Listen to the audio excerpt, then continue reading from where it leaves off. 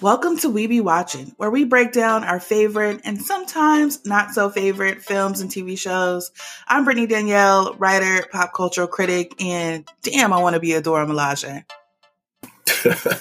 And I'm Raja, comic book enthusiast and film and TV connoisseur, and a lot to unpack in a little bit of time. So let's get to it. Today, we are here to talk about Falcon and the Winter Soldier, Season 1, Episode 4. But before we get into that, we're going to talk a little bit about some of the other stuff we've been watching.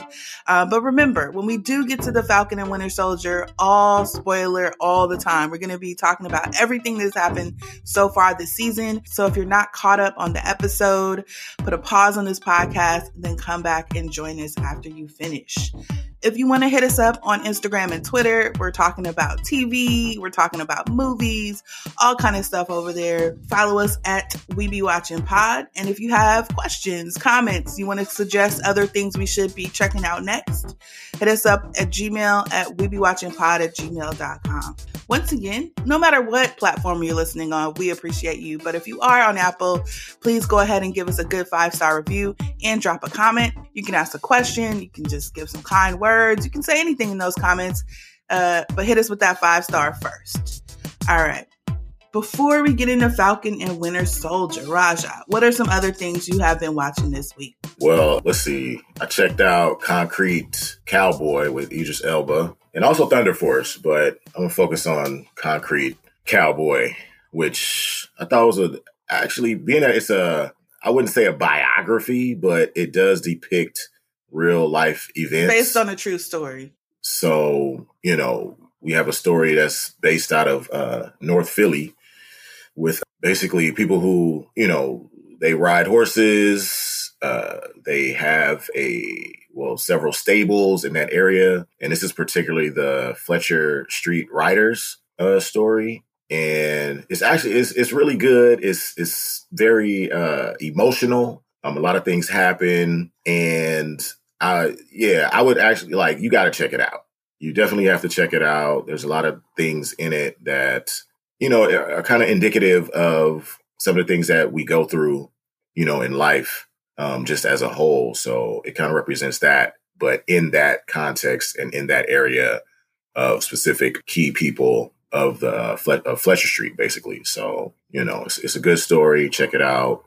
I haven't seen it, but to my understanding, Caleb, who stars in Stranger Things, he basically gets dropped off at his father's house and his dad is a concrete cowboy. And so that's, right. Just kind of follows their particular story of reconnecting as father and son, plus all of the other stuff that, is going on in North Philly, which can be a very difficult neighborhood if you've ever been there.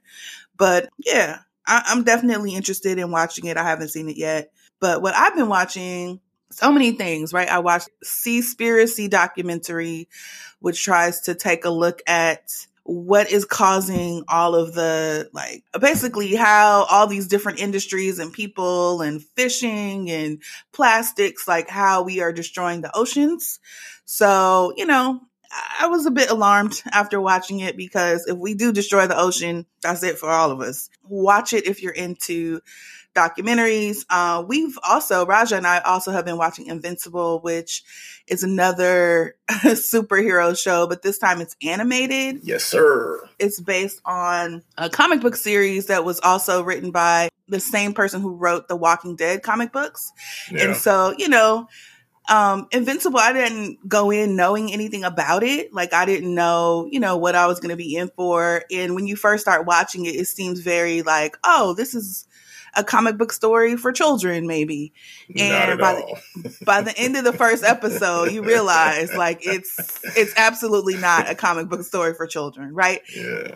It's not quite on the level of The Boys. Violence and depravity as The Boys is, but it is very violent, but it also has a really dope voice cast, like J.K. Simmons, Sandra Oh, Mahershala Ali is voicing a couple of characters, the two cloned brothers in this show. So if you're into, dark superhero stories, I should say, and you don't mind animation, you should definitely check out Invincible over on Amazon Prime. And Concrete Cowboys, by the way, is on Netflix.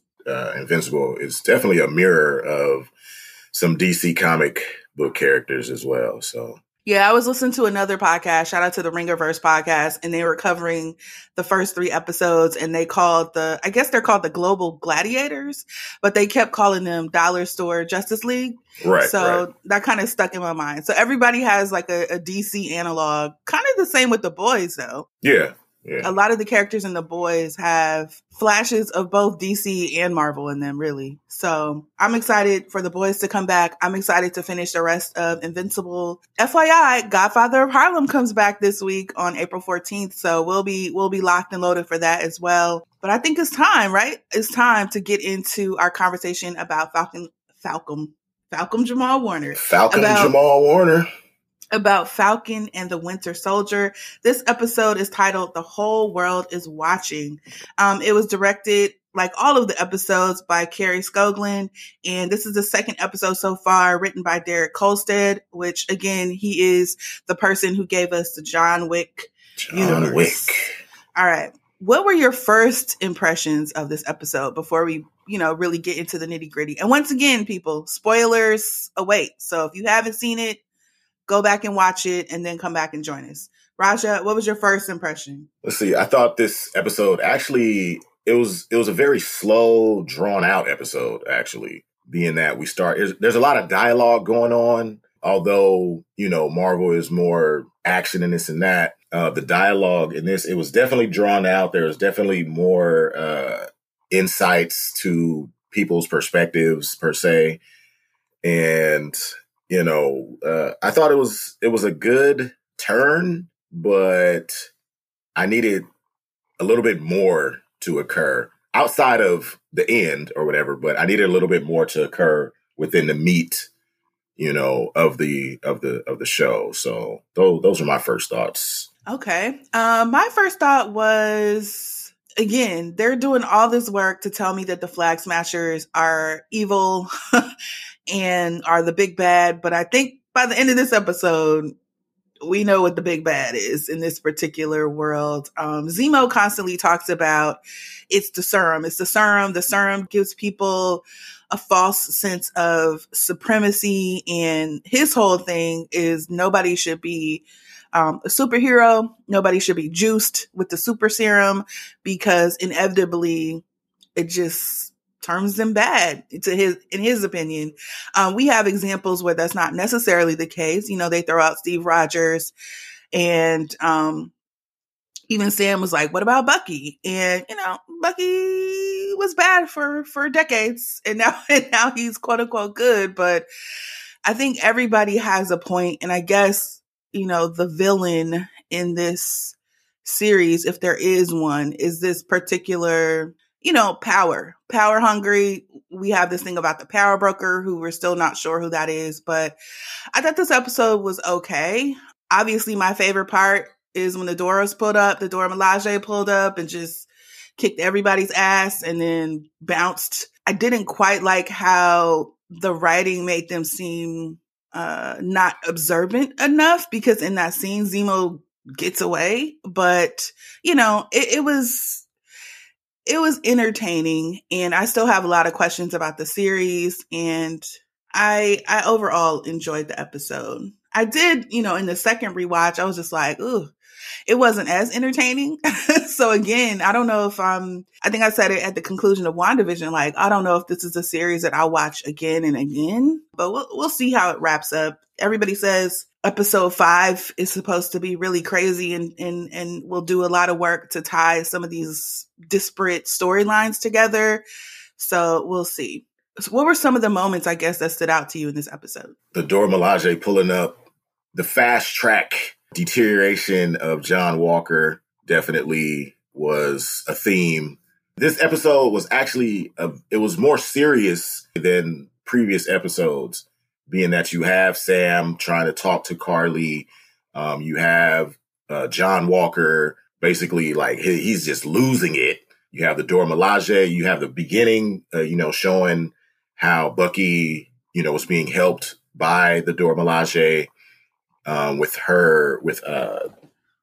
Ayo specifically. Right. So it was definitely, a more intimate setting, I should say, an intimate interaction between Io and Bucky, and there was a lot of intimate moments within the whole series, actually, with Baron Zemo speaking his crap about, super soldiers and the inherent path of power and supremacy, and basically comparing the Avengers, Ultron, and the Nazis, pretty much all in lumping them all together, which we, of course, know that it's totally different scenarios. So, yeah, those things definitely caught my eye.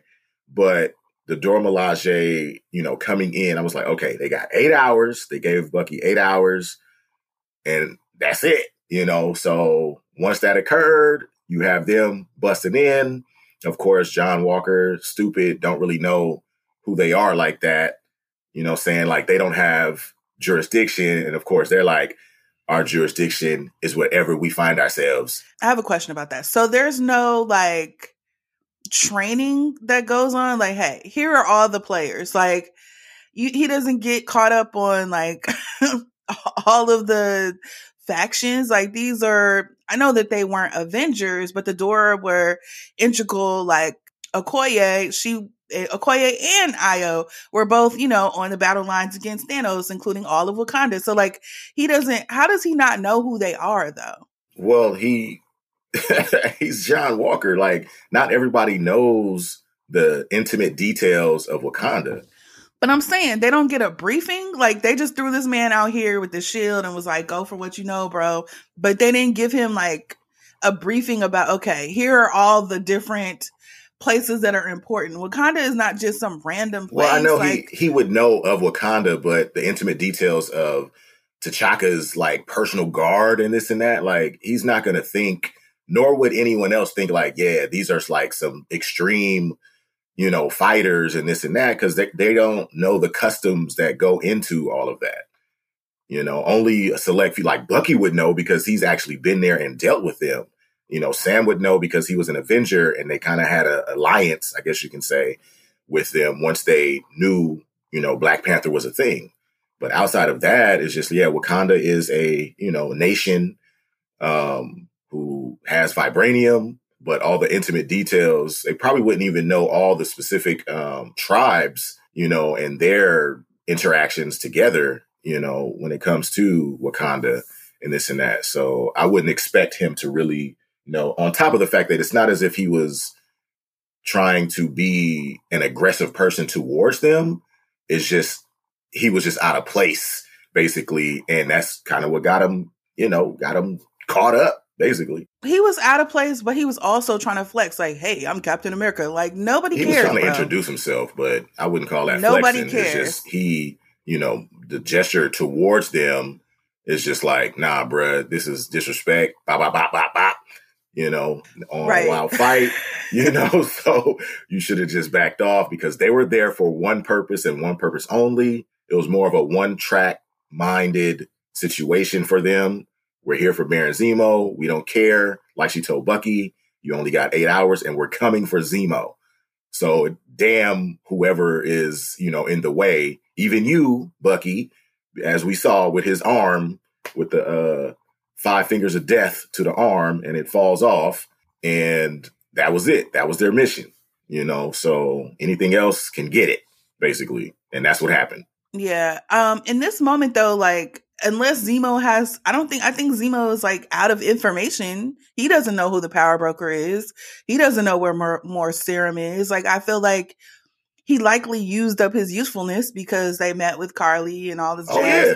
That's why he was bounced out. I know why John Walker wasn't going to let them just take him, but they could have just been like, bro, we're coming to collect him because he killed our king. Let's bounce. Like, I don't understand what the whole hesitancy was about not turning him over in that moment, other than John Walker being like, oh, you don't have jurisdiction here, which I don't know how he feels like he has jurisdiction, but because he's Captain America per se, and doesn't the mean world anything police to the world, the world police of America, I guess you can say, and he's a government agent. Sounds quite white, in my opinion. But that's how it works in the real world too, Yeah, Well, he got fucked up too. But what do we Extremely.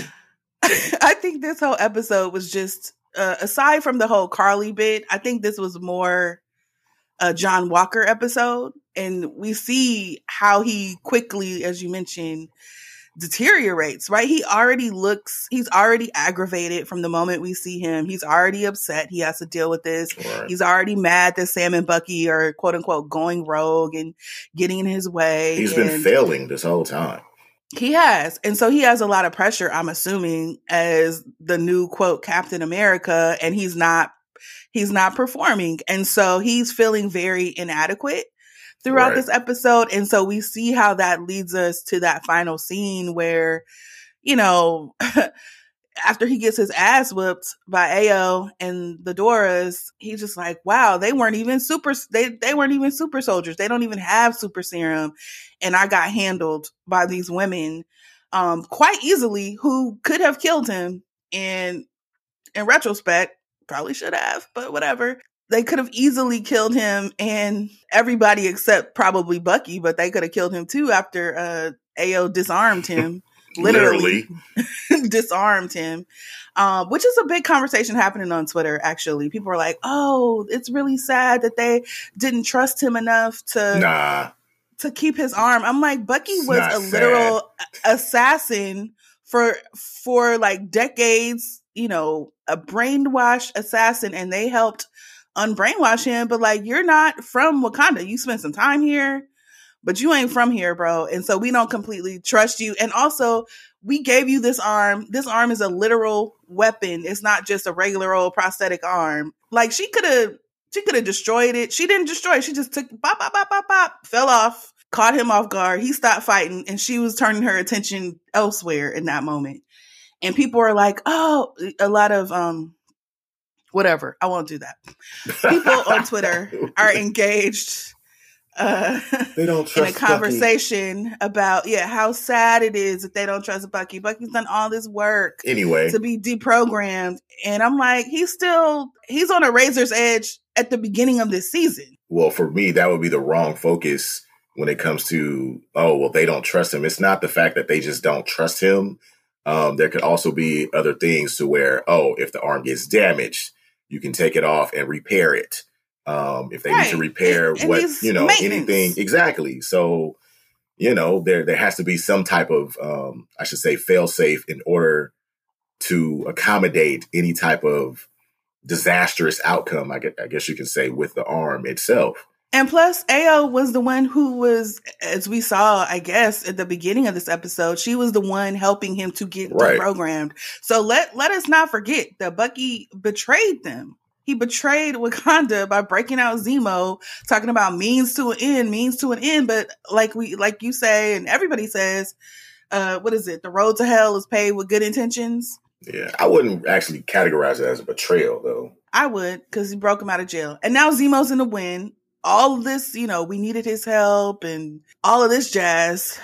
Which really, did they need Zemo's help? Before we got on, you were talking about how Benzino was like, how Zemo was like capping everybody. He capped the doctor. He capped Carly. She didn't die, but he came in guns a-blazing on her. He filled her like full of all the lead, bro. And so, like, sure, they needed him for the whole Madripoor bit, but after that, in order to track, because as we saw, like, no one was talking to Sam or Bucky as they shouldn't. And of course, Zemo, with his master manipulating mind, he took the avenue. They came in like the police. Well, of course. I mean, Sam, do you know this woman? Like, what? Even if they didn't, it's not as if those people, they know who Falcon and Bucky are, first of all. So they're not going to talk to them because they feel that they're a part of the establishment per se that's oppressing them. Which I have another question is like, this is what, 4 months? I think 4 or 5 months after everyone comes back. How did things just deteriorate so fast? That's what I don't understand, because it's weird being that we see in Spider-Man, everyone gets blipped back. That wasn't going on where they were at. You know what I'm saying? And I'm pretty sure that wasn't going on in other parts of the world. It's just in this part of the world We see like, oh, well, the GRC, people getting kicked out of their homes per se is what Carly said. They kicked us out in the streets. It's like, how did that just happen to you? You know what I'm saying? These people get blipped back, don't even know what's going on. And then they just like, yo, we just gonna get out of here. You know, and then even when Sam approached the guy and he's like, oh, you know, you're refugees. And he's like, we're not refugees. And then he has this, you know, politically correct term that he uses. No, it's not politically correct. It's just like, we're not refugees because they didn't seek refuge. They were still here. They're displaced persons who got, for whatever reason, pushed out of the life that they had built over those last 5 years to stay alive when they, you know, came together with those people who were left to build communities. And then they got pushed out of those communities. That's what I'm saying. By who? Like, how does that occur? Obviously, governments. No, but I'm saying, being that governments were like skeletons of themselves. So all these people come back, and you mean to tell me 4 months, which is not a lot of time at all, 4 months. You have a whole 5 years of rebuilding, people coming together. 4 months can just basically get people kicked out on the streets automatically without anyone like, yo, no. You know what I'm saying? Like, who decided this? Who came in? Are we 100% certain? See, this is the other thing. Like, are we 100% certain about the time frame so far? Like, yeah, this is 4 months. It's like 4 to 5 months after the blip. WandaVision was two weeks, and none of them were displaced. They were just at West View or whatever. Well, they were trapped, so they couldn't be displaced. So. Well, I'm just saying, like, for those 2 weeks after or 2 weeks prior to Wanda being there, we saw how the town was like, it looked really very disheveled, I should say, but no one was displaced or anything like that. It was just like, there was no one here really. So of course, industry stops, you know, you have to basically, you know, do what you can. So in 4 months was a very short, I would say maybe after 8 months, 8 to 12 months, then that kind of stuff would occur. But after 4 months, that seems kind of quick for just the whole world to just deteriorate after a 5-year situation where everyone is coming together. You mean to tell me so when people come back, they just can just bully your ass? I don't buy that aspect of it, but whatever. I think this is one of those things where having so many projects and movies and shows now dealing with this particular post-blip timeline, like if you try to line them all up, it makes things a little complicated. Like you said, because in WandaVision, we don't see these people being automatically displaced. We do see Westview being very shabby before Wanda does what she does. But, you know, I guess in other parts of the world, not just this particular country, because in the news report about Carly bombing the GRC building, is like, oh, now these governments are making it more strict, like doing more border control type situations. But also it sounds like, you know, like the UN, like a kind of like multi-governmental or multi-nation partnership situation. I'm not sure, but that's what it sounds like to me. But also in that same report, it's like, oh, but the movement is growing around the world. So we're meant to know that it's not just happening in this one particular place, but this movement is happening all over the world. So, you know, for this show, we're in Latvia, basically. But let's go back to John Walker a bit. Like, what do you make of his rapid decline, and what do you think this last scene of him perhaps decapitating this person who was like surrendered, basically, what do you think that's going to mean for the next 2 episodes and even, you know, the standing of Captain America after this? Well, for John Walker, it's I don't know if they're going to have like the PR person that they had for Homelander, because that's what they're going to need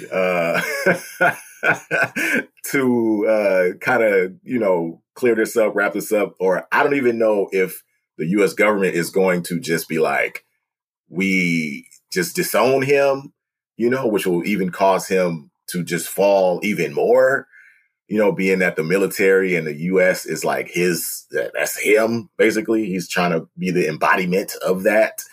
Or if they're going to be like, well, the person was a terrorist, you know, and well, let me talk about this aspect of it. So leading up to all of this, we see how, okay, there's these subtle things that occurred with John Walker along the way, right? Subtle things that showed, okay, he does have this side to him. Battlestar dies, right? Which... And Battlestar functions as, like a voice of I know reason. you was always hating on my... Yes, he was always like his conscience. Like, I know you were always hating on my guy, but Battlestar was always like trying to remind John Walker of the other side. Like, even when, Sam was like, oh, let me go talk to Carly, John Walker is like, no, you gonna send your partner in? And Bucky's like, first of all, not my partner. Second of all, he's been through worse things than talking to this person. And Battlestar is like, yo, John, just let him talk. If he can talk her down, like, let her try it. And John is like anti the whole time. He's looking nervous. He looks like he's on drugs to me, but he's not at that moment on anything that we know of. But he's like agitated. He's like talking to himself in a weird way. Like, bro, you seem unstable, my friend. Right. And that's what we saw leading up to this point, to where there was this slow deterioration, I should say. And once Lamar gets broke down, basically, and killed, then he just ultimately snaps.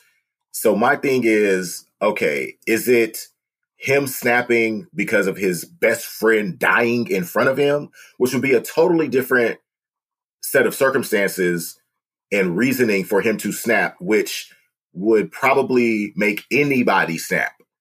You see what I'm saying? That would be a reaction from anybody.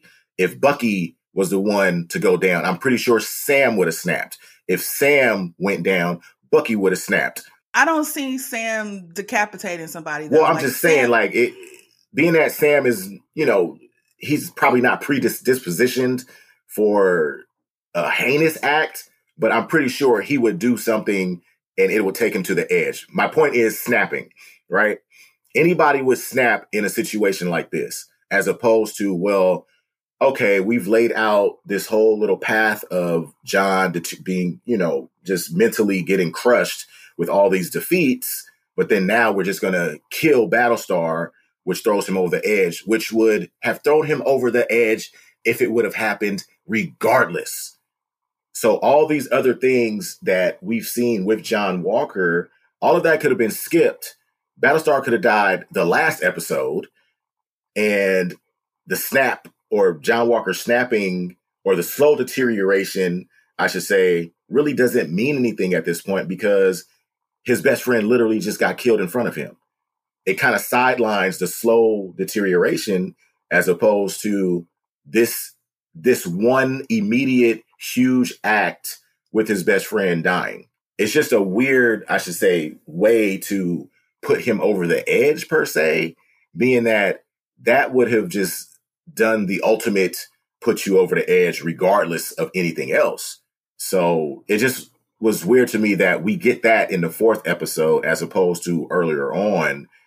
If they're really, they're pushing that, okay, he's going to go wild, kill Battlestar off, or have this big thing occur earlier than the fourth episode.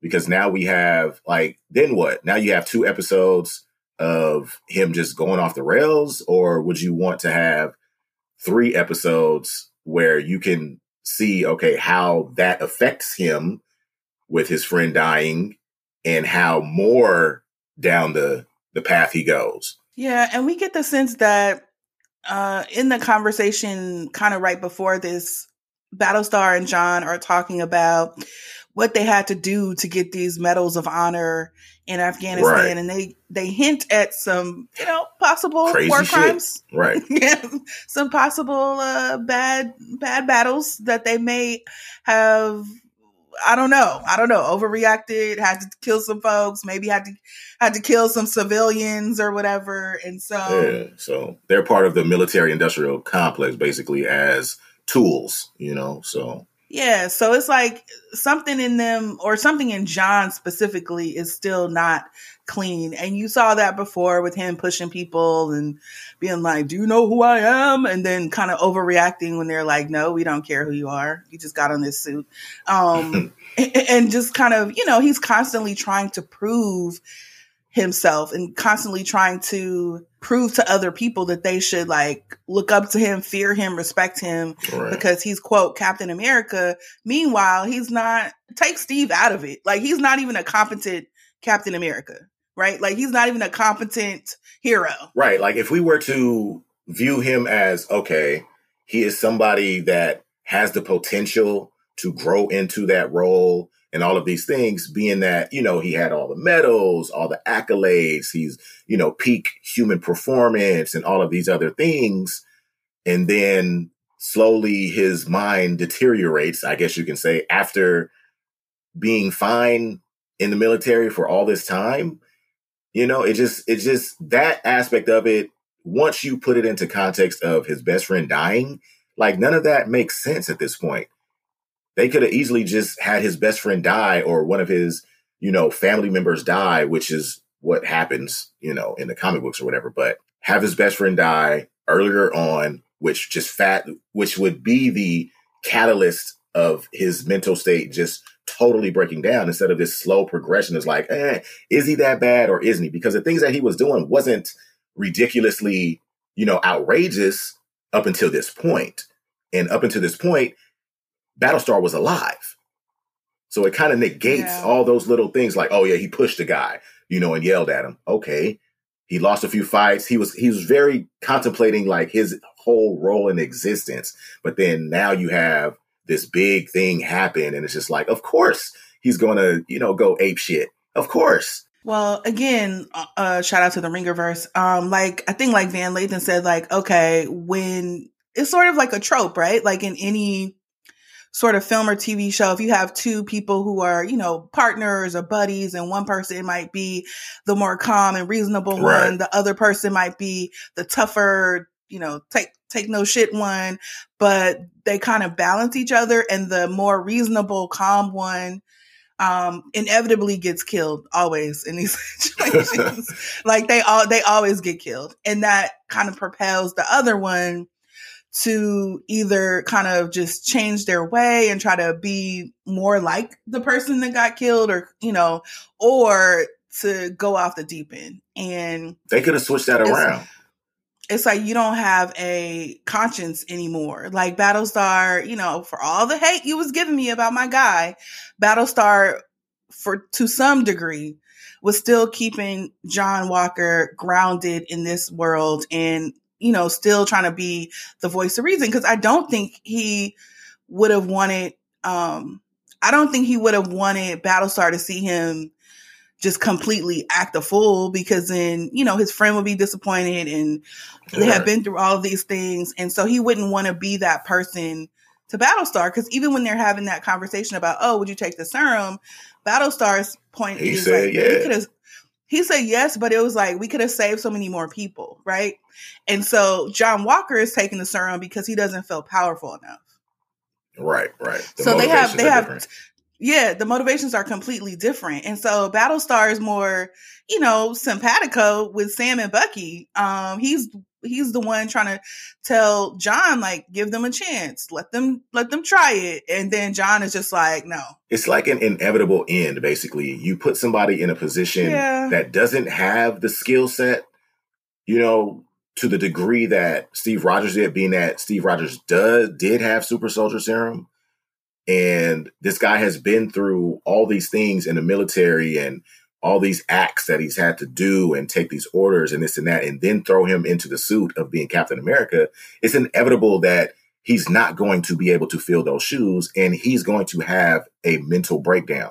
Where with Steve Rogers, he didn't have any military experience. He just had the will to fight and continue on and, you know, do good. And then he became a super soldier. So he had all those qualities prior to, with no, you know, military experience at all. Even when he got the super soldier serum, he didn't have military experience. Well, I guess that goes into Zemo's argument, although I think his argument is also flawed. Like, oh, whoever gets this serum is like gonna be bad, right? And I don't think that's necessarily the case, because, you know, we have, and this is another thing that I'm concerned about, but you have other people who had the serum. They're not all bad. I think it does maybe enhance whatever issue you were already having. Like if you were already a little bit bad, you're going to get badder, right? Like if you had good intentions, like just say for instance, if Sam took it, which he said he would never do, but if he took it, he wouldn't go John Walker.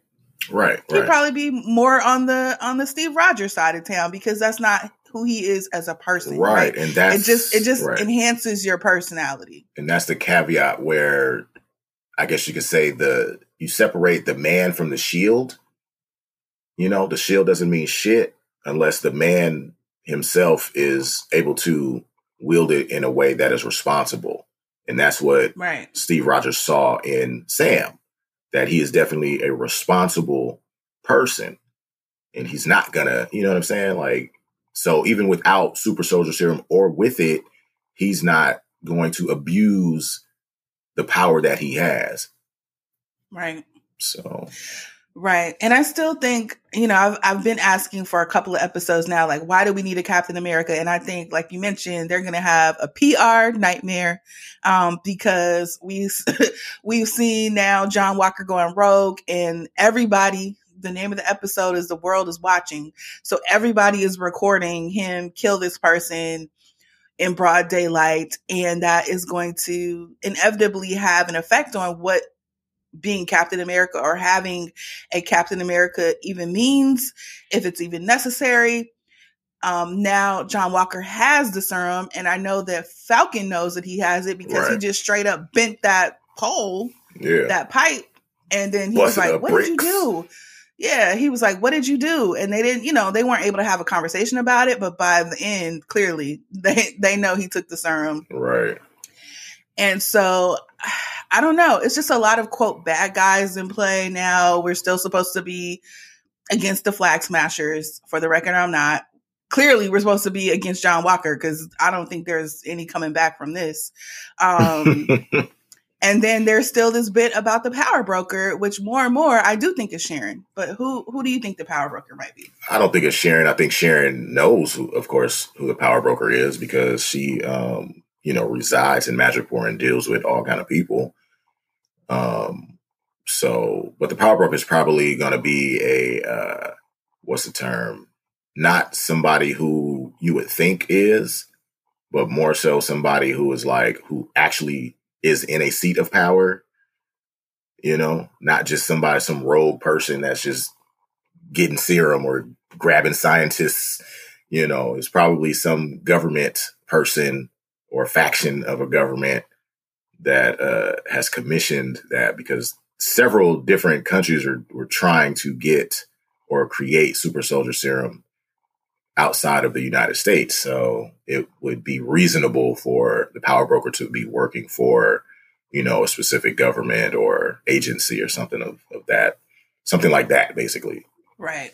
Well, I guess we'll see, or maybe we won't. Like we were theorizing about a lot of things from WandaVision that didn't come to fruition. So I hope we do get to see who the power broker is, but I'm not holding my breath. But I also wouldn't be surprised if it wasn't Sharon because she seems to know that the power broker, quote unquote, went apeshit after, you know, the serum was destroyed or whatever she said. I'm like, how does she know this? But, you know, it's clear that she has some inside information. Sharon's gonna Sharon. Sharon's gonna Sharon. Do you think this episode, I know that at the end of the series, we're speculating that Sam will finally take the shield. Do you think this moves him closer to that? Probably. Yeah, because now you have this. Do you think he'll even want it? Like, I guess now it's like, okay, this man done messed up the legacy. Maybe that's what will push. It's gonna be like by default now you have to take it, basically, which is gonna be a very cheap way. Not by default, but like maybe he, you know, like, okay, John Walker, they both already knew he wasn't fit to be Captain America, and now we see that he killed this person, and it's gonna be on social media and news all around the world that he killed this person in broad daylight. And so I'm thinking the mantle of Captain America is going to be in a PR crisis, and Sam is going to be like the only one who can restore the dignity and the gravitas to the role of Captain America. I guess. because they know he's a good person or something like that. Like maybe that's where it'll come in. But yeah, we need to get back to Isaiah because that's what I want to explore. Do you think Zemo is going over there to off Isaiah? Because his whole thing, I don't know if is... Well, he probably knew, but he may not know that he's still alive. He knows because when they were on the plane and Bucky was looking at that whole... he grabbed Bucky's notebook magically and was looking at his list of people to make amends, and then they were talking about Isaiah. He can figure out that he's still alive. So do you think that he would try to kill Isaiah, even though Isaiah is just minding his business? He's not doing nothing with the serum. He don't want to have nothing to do with these people. But Zemo's whole thing is all these people must be eradicated. Right. So do you think he would try to get rid of? That would be... It would be a weird turn because it's not as if, we saw Isaiah one time. We really didn't get like a huge explanation or anything to explore when it came to his actual role as a test subject with the super soldier serum, or what he really went through. Like that has not been laid out like it was in the actual book. So that would be a lot to unpack first. And then if Zemo just comes along, trying to kill him, it's just like, okay, for what, bro? Like, right. He ain't, you know what I'm saying? If you go by his track record, then he busted Bucky up while Bucky was basically an assassin. So that would have been a good thing. I think one reason Zemo may consider getting rid of Isaiah is because his blood is the one that they're using or used to make the rest of this rogue serum from. And I would imagine, he doesn't want any more super soldiers out there, and this person has the blood. But I think that opens up another can of worms, because we know that there are other super soldiers via the Flag Smashers. Right. So like literally any of their bloods. Maybe Isaiah is the more stable one since he's been living for so long, and which they actually aged him up. The actor that plays Isaiah, they really aged him up. Yeah. So I don't know. I could see something there, but with only 2 episodes left, they've opened a lot of doors that they've gone away from. Like they keep mentioning Isaiah so we don't forget that he's out there. In this episode, there's a phone call between Carly and Sam's sister, so we don't forget she's out there. Right. We've completely gone away from making amends to the Asian gentleman that we saw in the first episode. We've gone away from Bucky. So like Bucky don't have court mandated therapy no more because he's just out in the world gallivanting. He's just out and about. Not at all. That's what, when he got put in jail and John Walker came in and basically, got him out. He told the lady like, yeah, none of that occurs anymore or whatever. So he's with me basically. Yeah. So, a lot of these doors that they open in the first and second episodes, they need to be closed. And so we have less than 2 hours probably to close them. I don't see them extending episode 5 and 6 past an hour. We thought that was going to be the case. Like for WandaVision, didn't happen. So, we're probably going to stick to the same 45, 50 minutes. Yeah. And a lot has to happen. So I know you're out of the prediction business, but what do you hope to see next episode? They're going to have to address John Walker decapitating old boy, which is not just him, but the mantle of Captain America as well. So, because the shield, they have that last scene where the bloody they're looking shield up and the shield is like covered in blood, like super soldier blood too. Yeah, and somebody gonna come and lick it off and turn into a super soldier. Yum, give me some of that.